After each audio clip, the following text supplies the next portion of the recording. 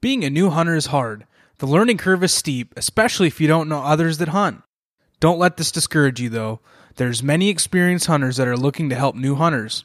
Finding a hunting mentor is the best way to accelerate the learning curve and gain the knowledge and confidence you need to help you advance on your journey as a hunter.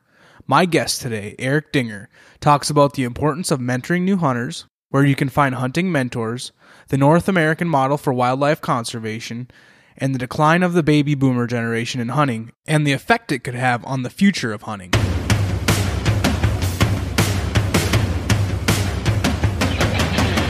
Welcome to Activate the Hunt, helping you master the skill of hunting. If you're a new hunter who's just getting started, or you've been hunting for a while but want to learn new tips, tactics, and information to help you become a better hunter, this podcast is for you. Get ready to activate the hunt.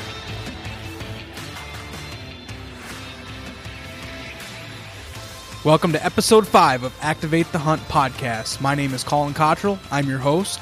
Whether you're new to the show or you've been a listener from the start, I want to welcome you. I interview some of the top hunters and hunting ambassadors there is and ask them the questions that will help us all learn hunting tips, tactics, and information, and essentially move the needle forward as we strive to become better hunters and hunting advocates. A few things I wanted to mention before we get into our interview this week with Eric Dinger. I know it's been a couple weeks since we last released an episode. If you follow Activate the Hunt on social media, you know that my wife and I welcomed our second daughter into the world a few weeks back. Mom and baby Autumn are doing great, but it's definitely been a busy couple weeks getting the new little one integrated into our life. If you want to stay more connected with me, be sure to follow Activate the Hunt on social media at Instagram.com/Activate the Hunt. and Facebook.com/Activate the Hunt. And don't forget to join our closed Facebook group. It's called Activate the Hunt Digital Campfire. This is a free online community where you can talk with other hunters, ask hunting-related questions, share your own hunting tips and stories, and so much more. This community will provide great value to all of you, no matter if you're a beginning hunter or you've been hunting for years. You don't want to miss out on the conversations we're having in this group. Make sure you join right away at Facebook.com/groups/Activate the Hunt. Last but not least, I wanted to give a shout out to a few of you who've rated and reviewed Activate the Hunt on iTunes. Thank you Ryan Mickler, Matthew Blanton, Jeremy Jacobson, and the rest of you. I really appreciate it. If you haven't yet, please leave your rating and review on iTunes, as this helps others that are interested in hunting find the show. All right, I'm excited to introduce our guest this week, Eric Dinger.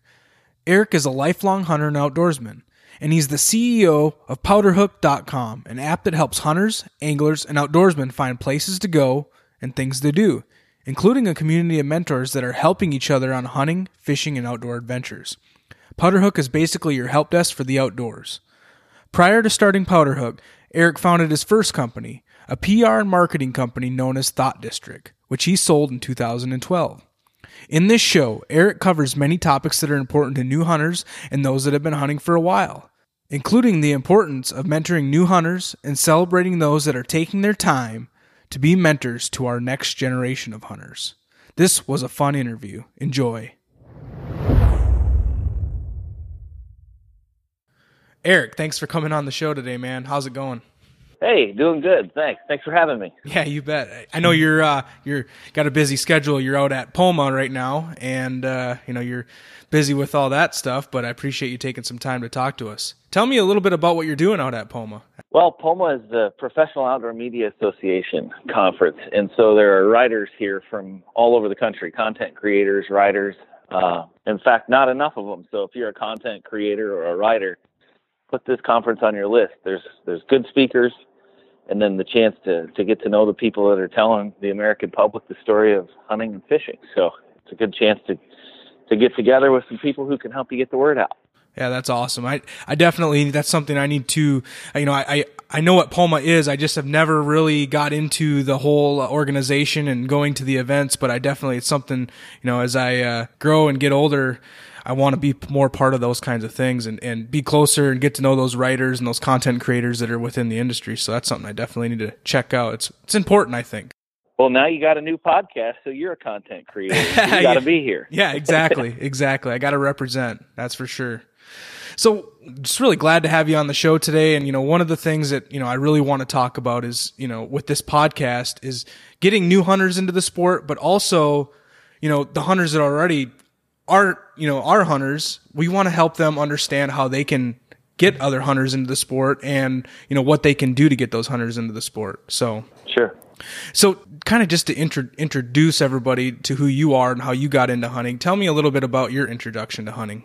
Sure, yeah. Hunting for me is almost a birthright. I was born in South Dakota, and for those of you who have been to South Dakota or know of South Dakota, it's the pheasant capital of the world. And funny story, but about 200 yards from my house where I grew up was where the sign was that said pheasant capital of the world. And the pheasant was introduced in South Dakota about 9 miles from where I grew up. So from the earliest age, I think got baby pictures with dead pheasants and deer in them. So I've hunted and fished since the beginning. And so it's not even really a hobby. It's just kind of a way of life, part of who I am, as being an outdoorsman. I think I guided my first pheasant hunters when I was 9. I had a pheasant cleaning business with my little sister when I was 12, 13, 14. So yeah, it's always been a part of who I am. Tell me a little bit about this pheasant cleaning business. What did that entail? Yeah. Well, my dad ran the grain elevator in Redfield, South Dakota. And because of that, he knew all the farmers and knew all the guys that were running little outfitting businesses. This was sadly, 25 years ago now. That happened fast. But what would happen would be, he would have a friend who had 20 hunters coming from California and they needed a hand. And so Dad and I would go out and I'd take a group and, kind of show them where to go. And then when they were done, now I understand this, when they were done, they wanted to go drink beer and not clean their birds. At the time, I just thought they were lazy or too rich to actually do it for themselves. So one time I said, well, I'll clean the birds for you. And one of the guys, I think, named the price. He said, well, we'll give you a few bucks a bird. And, when you're 12 years old and the guy will pay you $2.50 a bird to clean his pheasants and he's got 50 dead roosters, you're like, well, that adds up quick. That's a lot of baseball cards. So my sister and I would spend our evenings after basketball practice or whatever cleaning people's pheasants, and Dad, of course, would help and buy the bags and all that stuff. But yeah, I think at the age of 12, I probably had $200 in my wallet, and maybe I haven't had that much money in my wallet since. Now, obviously, pheasant hunting is a big draw to South Dakota. Is it just people in South Dakota that are hunting pheasants, or is there people coming from all over the United States to come hunt pheasants in South Dakota? Yeah, your show is definitely targeting new hunters, and one of the funnest things about the outdoors in general is learning and traveling as you grow as a sportsman. And so South Dakota is kind of a homing beacon for people who love to upland bird hunt. And upland birds would be things like quail and pheasants and partridge and grouse. But South Dakota, at least where I grew up in South Dakota, is kind of the home base of the pheasant hunter. And so we would have people coming from all over the world to hunt pheasants there. And honestly, if you're a new hunter, or even if you've been a hunter for a while, a South Dakota pheasant hunt is a shockingly affordable and accessible hunt. People think that you need to spend a ton of money. Having grown up there, of course, I have family and know a lot of people. Yep. But a neat thing about South Dakota that your listeners should know is every little town in South Dakota has a roadside motel, and they'll probably charge you $80 a night. But the neat thing is South Dakota has a absolute ton of public land through what's called the CREP program in South Dakota. Okay. And then every road ditch other than the interstate in the state of South Dakota is public hunting. And there have been many times where I've traveled back home to South Dakota. We live in Nebraska now. And we've shot limits of pheasants out of the ditch. So, even if you're a do-it-yourself, on the cheap, don't have a lot of money, college student with no dog, go hunt the edge of somebody's cornfield in the weeds, and you can shoot pheasants in South Dakota. And I promise you'll have the time of your life. Yeah. Now, for a new hunter going there, what should they expect? Well, a good time, number one. If you're from out of state, you should expect people to look at you funny because a lot of these small towns are pretty used to the people that are there all the time. And when you're new, you'll get some stares. But you should expect, to be able to sleep in, which means you can have a good time at night, have a good steak, and get out and stretch the legs and chase birds. It's I don't know, it's my passion, so I don't have a hard time trying to convince people to go do it. But I think if anybody tries it a time or two, they'll get hooked. It's an unbelievable place to find yourself on a fall Saturday. And from what I remember growing up, I didn't do a lot of pheasant hunting, but we did a little bit, and I grew up in Minnesota, so it wasn't far away. But we always heard about South Dakota and how awesome the pheasant hunting was. Never had a chance to go, so that's something I hope to do. But what I remember is that it's a pretty, it's kind of a pretty relaxing hunt. It's not really super intense where it's kind of you're walking and enjoying conversation with people.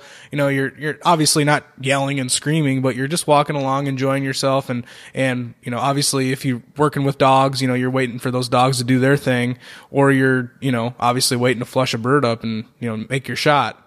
Yeah. Yeah. So ultimately, Colin, I think hunting is about people. It's about who you're with. It's about the place you're in, and then it's about the animal that you're chasing. And it's very seldom, in my opinion, and this is something I hope you can impart on your listeners as your show grows and you do your thing, is hunting isn't about me. It's not about you. Hunting is about being in the company of people you enjoy. It's about being in a place that's away from your cell phone or away from your job. It's about being in the beautiful places where a pheasant lives, and then it's about enjoying the beauty of a pheasant flush, the beauty of a dog working, the beauty of seeing a deer jump up as you're pheasant hunting. And so to that end, like you said, Colin, pheasant hunt is a very social, you're active, you're on your feet, so you're working at it a little, so you feel good at the end of the day when you sweat a little and, your body's ready for a steak. And ultimately, if you pick a couple good friends to go with, for a guy that's wired like me and probably for most of your listeners, there's not a whole lot more fun you can have than to find yourself, with a few good buddies in a cool place chasing a beautiful animal. Totally. No, that's something I like I said, I've got to get to South Dakota, and I've got to go there and try the hunting there. And, one of the biggest parts for me too is the fact that I want to go do it with friends. I want to go do it with people I enjoy to be around. And if they're hunting, I enjoy being around them. So yeah. It's very rare that, when you get another person out into the woods, whether you're turkey hunting or deer hunting or duck hunting or whatever, it's pretty rare you find somebody you just can't stand. And that's a fun camaraderie that hunting brings to the table. It's an easy way to make a friend. It's an easy way to keep a friend. And it's something to put on your calendar every year where, you can plan to be away from the stress of your daily life and go be a guy or a young lady and go have some fun. Now, would you recommend, if somebody was maybe new to pheasant hunting or just new to hunting altogether, would you recommend that they, how do they find somebody to go hunting with, or how do they learn, just even the first initial steps of going pheasant hunting? Good question. So, almost everybody who hunts, first of all, I think one of the things that your users or your listeners need to know is being new to hunting sucks. It's hard. There is a lot to learn. There is, there are people you will come across who will be experts, and just like any new passion or pursuit or hobby or way of life, it just takes time to get good at.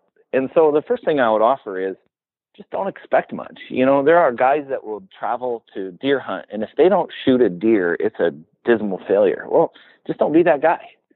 Travel to deer hunt and enjoy the people that you're with, enjoy the place you're at, and enjoy the beauty of seeing a turkey while you're deer hunting, or waking up and watching the sun come up from a blind or a tree stand. So, if you right away, nobody likes to say this, but being new is hard. You don't know who to tell what and where to go and how you should do it. And then you shoot a deer or a turkey and you don't know what to do with it. And that's all okay.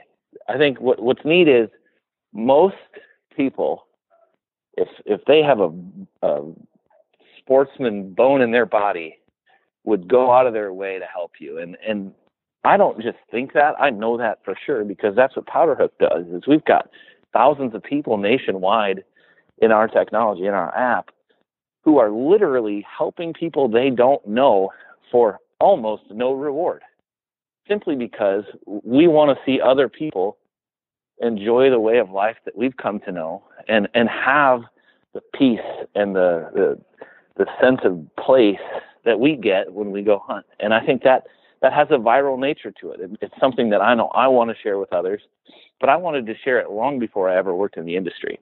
I wanted to share it because it's so cool and it's amazing. And it's one of the few places and things I can do that removes me from the daily stress of whatever I've got going on. And I want other people to be able to feel that. I agree. I totally agree. Now, there's obviously people who are listening that are maybe just getting interested in hunting and they're just getting started. So they want to learn where to get started. But there's also those listeners that are listening who are already hunters, maybe been hunting for 5, 10, 15 years, whatever it is, but they know enough around hunting to help others get started. Now, obviously with Powder Hook, that's a mentoring program is a big part of that. What does that entail? Talk about mentoring and how we can mentor those new hunters.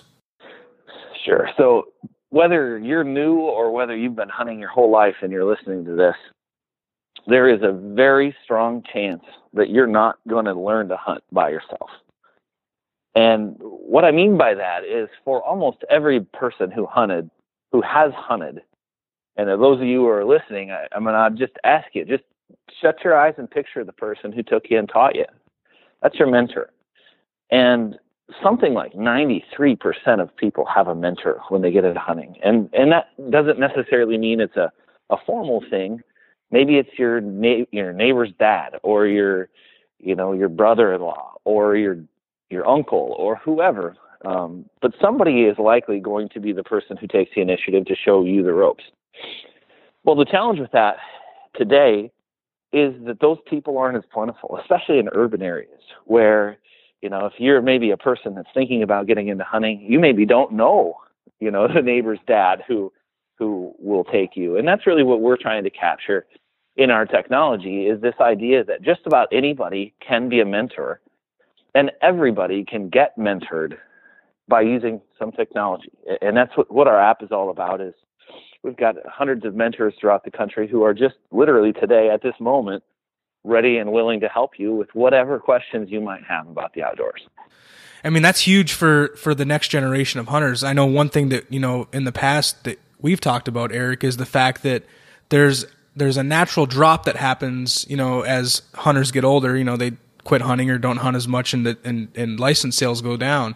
But on the front end, one thing that you had mentioned to me before is we're not replenishing new hunters. Talk a little bit about that. Sure. So, at the risk of sounding like too much of a canary in a coal mine, I guess, if you're thinking about starting hunting, I want you to think about this. Or if you are a hunter, you need to know this. There is something called a license cliff in the United States. And at the risk of kind of going into more details than a new person might be interested in, basically hunters and fishermen, through buying licenses and paying an additional 11% tax on everything they buy to hunt and fish in the United States, fund about 60% of all conservation in the United States. That's a really big number. And what that means is that conservation decisions that benefit animals in wild places, can be made independent of the general government. What that means then is that, cities can't just develop into CRP and public lands, and you can't just build houses next to public lakes because that affects the habitat, the only places that wild animals have to live. And it's because hunters buy licenses and anglers buy gear that we have the money to preserve those places or to conserve those places. The problem with that is that model works when hunting, when fishing are steady and growing. And in fact, they are steady, and they are even maybe growing a little bit right now. But the very scary thing, and what I would describe as a near ecological crisis looming. So if you're thinking about hunting and you care about, birds and bees and, wild things in general, there is a crisis coming that only hunters and anglers can fix. And that is the baby boomer generation is nearing the point in their life where they're going to stop going. The largest group of funders of conservation in the history of the world is the baby boomer generation in the United States. And by the age of 68, those people are no longer going to be hunting. It's almost a cliff that we hit in the middle 60s as hunters and anglers, where we just stop going, or in most states, we stop buying licenses because we don't have to have a license after 65. The scary thing about that is that's upwards of 35 or 40% of hunters today. And if you take 35 or 40% of hunters away, you got to find a way to replace those, or that model of protecting wild animals and protecting wild places all of a sudden is underfunded and doesn't work anymore. And that's when we start to see things like, man, we need to sell off some of this land and develop it and build houses. And, man, it'd be really nice to keep that, program going, but it's either that or close the state park. And I think that's what I consider an ecological crisis on the horizon. I can see it so clearly that if you're listening to this and you're thinking about getting into hunting, and maybe you have your reservations, just know that hunting is a good and very important thing for wild animal conservation in the United States and throughout the country and throughout the world. And if that's a tipping point for you, just know you're doing the right thing by getting into hunting and fishing. And I think it's a misconception. I think that there's a lot of people who maybe are non-hunters but don't maybe frown upon hunting, that don't really understand this total concept of the North American, model for wildlife conservation. They don't understand how it works. And, even though they're not against hunting, they're not out there advocating for hunting to really help the anti-hunters or, more of the non-hunters understand why they should be getting into hunting. Absolutely. And, I imagine no anti-hunter is probably listening to your podcast. Probably not. And if you're a person that's thinking about getting into it, I would invite you to join us, because that 35 or 40% of baby boomers leaving our ranks over the next 10 years means that we've got to find ways to get young people out, get new people going and excited about the outdoors. And there are hundreds of reasons, and some of which I've laid out for you, to want to do that. But even if you lack all of it, don't believe in any of those reasons, and you just really want there to be more deer, then you got to be a hunter. If you want there to be management of water bodies in the United States so that there's a plover in 20 years, a bird, you got to buy a fishing license. You got to go fishing. There is no other mechanism ever invented in any country in the world that funds more conservation than the hunting and fishing done in the United States. Yeah. So join us. Please join us. That's one of the biggest reasons why I started this podcast, was because I want those people who are just maybe getting started or just thinking about getting into hunting to know that, like you said before, we're here to help. We want you to join us. We want you to be part of this, not because we have this crazy thing that we want, just people just to be hunters because we want them to be hunters. I mean, actually, that would create more competition for us. We want hunting to be here because it's a tradition. It's important. It's important to conservation. It's important to so many other factors, in our way of life. Yeah. Colin, I think you point out a really important thing there. And it's something that I want new hunters to understand. I often think of new hunters in thirds. I think of there's a type of hunter or angler who is never going to help you no matter what. Maybe that's a third of the people that you come across. Maybe they just don't know, or maybe they're just not interested, or maybe they're introverts and they don't like, doing things with other people. In the middle, you have probably your most avid people, the people that are trying to catch the biggest fish or shoot the biggest deer. And those people, on the whole, are probably less likely to help you than the last type of person. And I think it's literally a third of the people in the outdoor industry, in the outdoor community, who would stop what they're doing on their hunt to help you, who would take greater satisfaction in knowing you caught a fish today than they caught a fish. And I am one of those people, and Powderhook as an app is full of hundreds of those people who are saying with their actions that you having a great day outside is part of the reward for me. Part of what makes hunting and fishing a passion for me is sharing that. And I think that if you haven't found that person, ask another one, because 1 in 3 that you talk to is going to jump through whatever hoop is necessary to help you have a great day. Now, not to bring a fear factor into this, but say we don't start replenishing the hunters, new hunters. What could hunting look like, in 10 years, 15 years? Well, I think a lot of people would answer that with, maybe a European model of hunting where only, in Europe, in some countries, it's called the sport of kings, because you have to be a fairly wealthy person, have to have a family land, in your family in order to hunt, or you have to be able to pay handsomely to an outfitter or a lodge or something to host you. And honestly, that's like the doomsday scenario for conservation throughout the world, is that only the wealthy can do it. But in the United States, we have millions of acres of public land, and we have the ability to get out and do things in a different way. And I think it's scary to think about when or if hunting or fishing were to decline such that we lost the ability to preserve those areas. It scares me to think that, maybe for my son who's 4, he has to have a lease, or he has to pay some inordinate amount of money to have access to it. Or we have to have hunting and fishing and conservation supported by general funds through the government, which is even scarier because we all know that, if the county that you live in was in charge of whether or not they could develop the 40 acres of CRP on the edge of town, the prerogative, the necessity of that county is to increase its tax base. And that, 40 acres of corn is worth way more than 40 acres of CRP to the county. And so when, the real answer to your question is, if funding were to decline from hunting and fishing license sales and excise taxes, the funding would either have to come from somewhere else or those things would go away.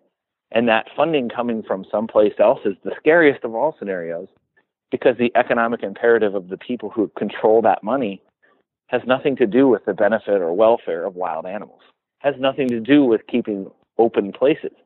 It's much more profitable for the county or for the city or for the state to build houses and charge a property tax on a, $500,000 house than it is to let it sit there and be a wild place for a wild animal. No, I think it's important that new hunters understand we own public land. We own the animals on these public lands. As a group, we own this, and that's important to know. Yeah. Yeah. It's an interesting thought, right?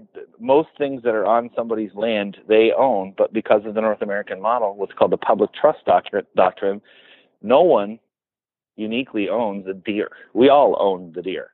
We all own the goose. The landowner doesn't own the deer.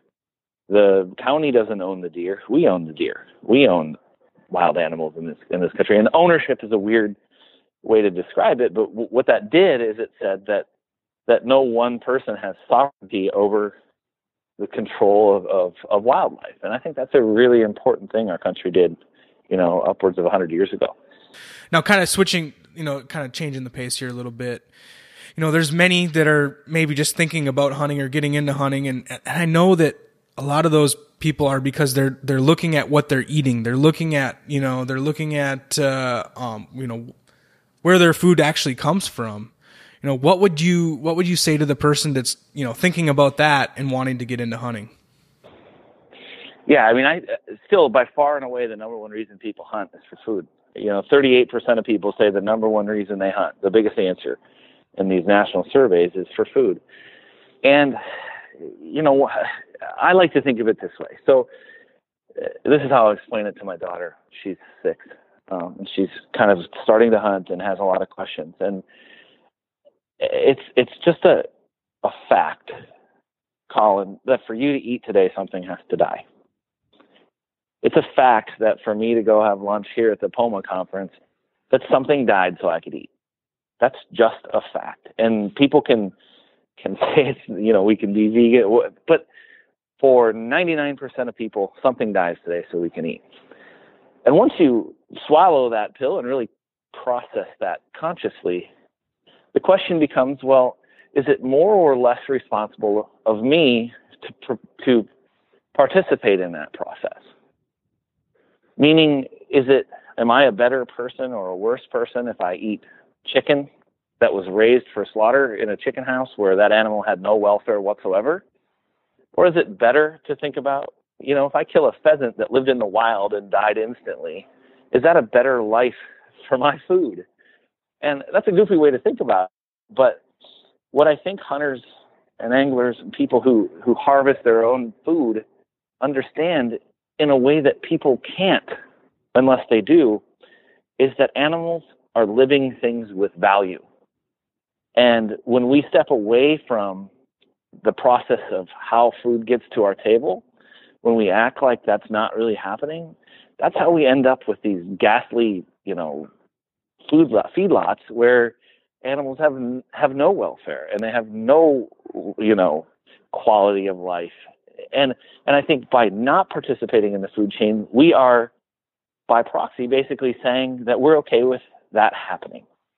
Most people who say they love animals probably don't know or don't fully consider what their food goes through before it hits their plate. And I think it's intellectually, I think it's lazy to say I don't like hunting or hunting isn't a good thing because it hurts animals when you have a piece of steak on your plate. I think it's intellectually lazy. You haven't thought through what you're saying. And I would challenge you, if you're thinking about getting into hunting and one of the things you care about is where your food comes from, I would challenge you to think about, is there a way more pure and more clean than to go get it yourself? And I would argue no. That's, it's not the main reason why I hunt, but it's a big part of why I hunt. I like to know where my food comes from. And I grew up on a beef ranch in central Minnesota, and, we had crops as well. So, a big part of that was we knew where our food came from. We knew where our beef came from. We know that we could go out in the fall and we could, kill an animal and harvest that meat. And, it was going to be, something that we knew where it came from. And we actually valued the fact that, we wanted to do things the right way with our own ranch and how we raised our own beef. And, that's not, there's obviously big operations around, the United States, and it's not like that. So for those people that don't like that, you can go out and harvest your own meat out in the woods on public land. And I grew up in a small town, actually not far from where you grew up, and I don't have a bad word to say about a farmer or a rancher. It's the feeding of a growing global population is not an easy thing. At a price point you can afford, how do you get enough beef to feed a developing country? Well, you have to have things like concentration of animals in a feedlot. But I don't think it's okay that, although Leopold said it so perfectly, 90 years ago, he said the death of our civilization will be when we think food comes from the grocery store and heat comes from the furnace. And if you really like, that could almost be the whole talk today, right? It could be almost the whole podcast is when we think food comes from the grocery store, we are lost. Not just lost from a food standpoint, but we have completely lost track of our role as an animal in the ecosystem in which we live. And that's a weird way to say it maybe, but we are a living thing living amongst other living things. And when we don't know where our food comes from, we lose track of the fact that we have a very important role in the natural order of things, in the natural food chain happening all around us. How do we embrace those people that don't understand that and don't understand, where our food comes from and that whole model? Yeah, I think that's a great question, Colin, and it's a big hot button for me because I think hunters and anglers have gotten their panties in a wad, frankly. We want to pick a fight, or we want to stand up for what we believe. And where the rubber meets the road on that, in my opinion, is you're not going to convince somebody on Facebook to think like you think. You are not going to give people the facts and the storylines that matter to you and change the way they feel. The thing that hunters, anglers, shooters, people who love the outdoors need to do is stop fighting with people and start inviting them. There is nothing you can do to convince somebody that hunting is okay until you take them. Once you do, they'll get it. So stop arguing with them and make a seat in the truck for them and take them. Then they'll get it. Until then, you're wasting your breath. I agree. And the fulfillment you're going to get from taking that person and showing them, whether they end up becoming a hunter or not, you're going to have the fulfillment of at least you tried and at least you gave them the opportunity. It wasn't about a big social media fight or back and forth bicker. You actually authentically tried to, take them out and show them your way of life and what you truly believe. Yeah, it's real then, right? Yeah. Now, how can we celebrate, the people who are taking people out? How can we get them to stand up, get more people to stand up and take part in this? Yeah, so I'm gonna speak to I think that's a good question, and I want to speak to the people who are listening who are hunters. In my lifetime, the idea of a hunting show, TV show, and scoring a deer and scoring a turkey and the way we communicate about hunting has changed from, I shot a deer and we're having, deer steaks tonight, to how big was your deer? What did it score? How badass is your bow? How cool is your gun? How far can you shoot? And I think as hunters, we need to stop. This isn't about me, remember. This is about our way of life. This is about the good in what we do. And I think as a culture in our industry, we need to get to where it's cooler to bring new people than it is to shoot something at 700 yards. It's cooler to invite a person that has never been in the woods than it is to have the coolest new crossbow. Like, what I think is cool is when a person shoots a smaller deer because their friend got to shoot the other deer.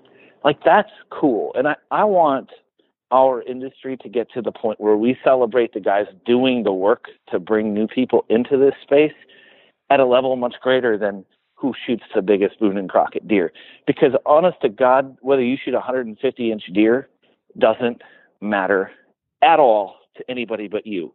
And it's just about you at that point. And that's not what this whole thing is about. That's not why you're a hunter. Why you're a hunter is because of all the things we've talked about today. And we need to get back to celebrating the people who are sharing that and promoting the people who are doing the work at the local level to make sure that others get a chance to feel what we feel. That's the cool stuff, in my opinion.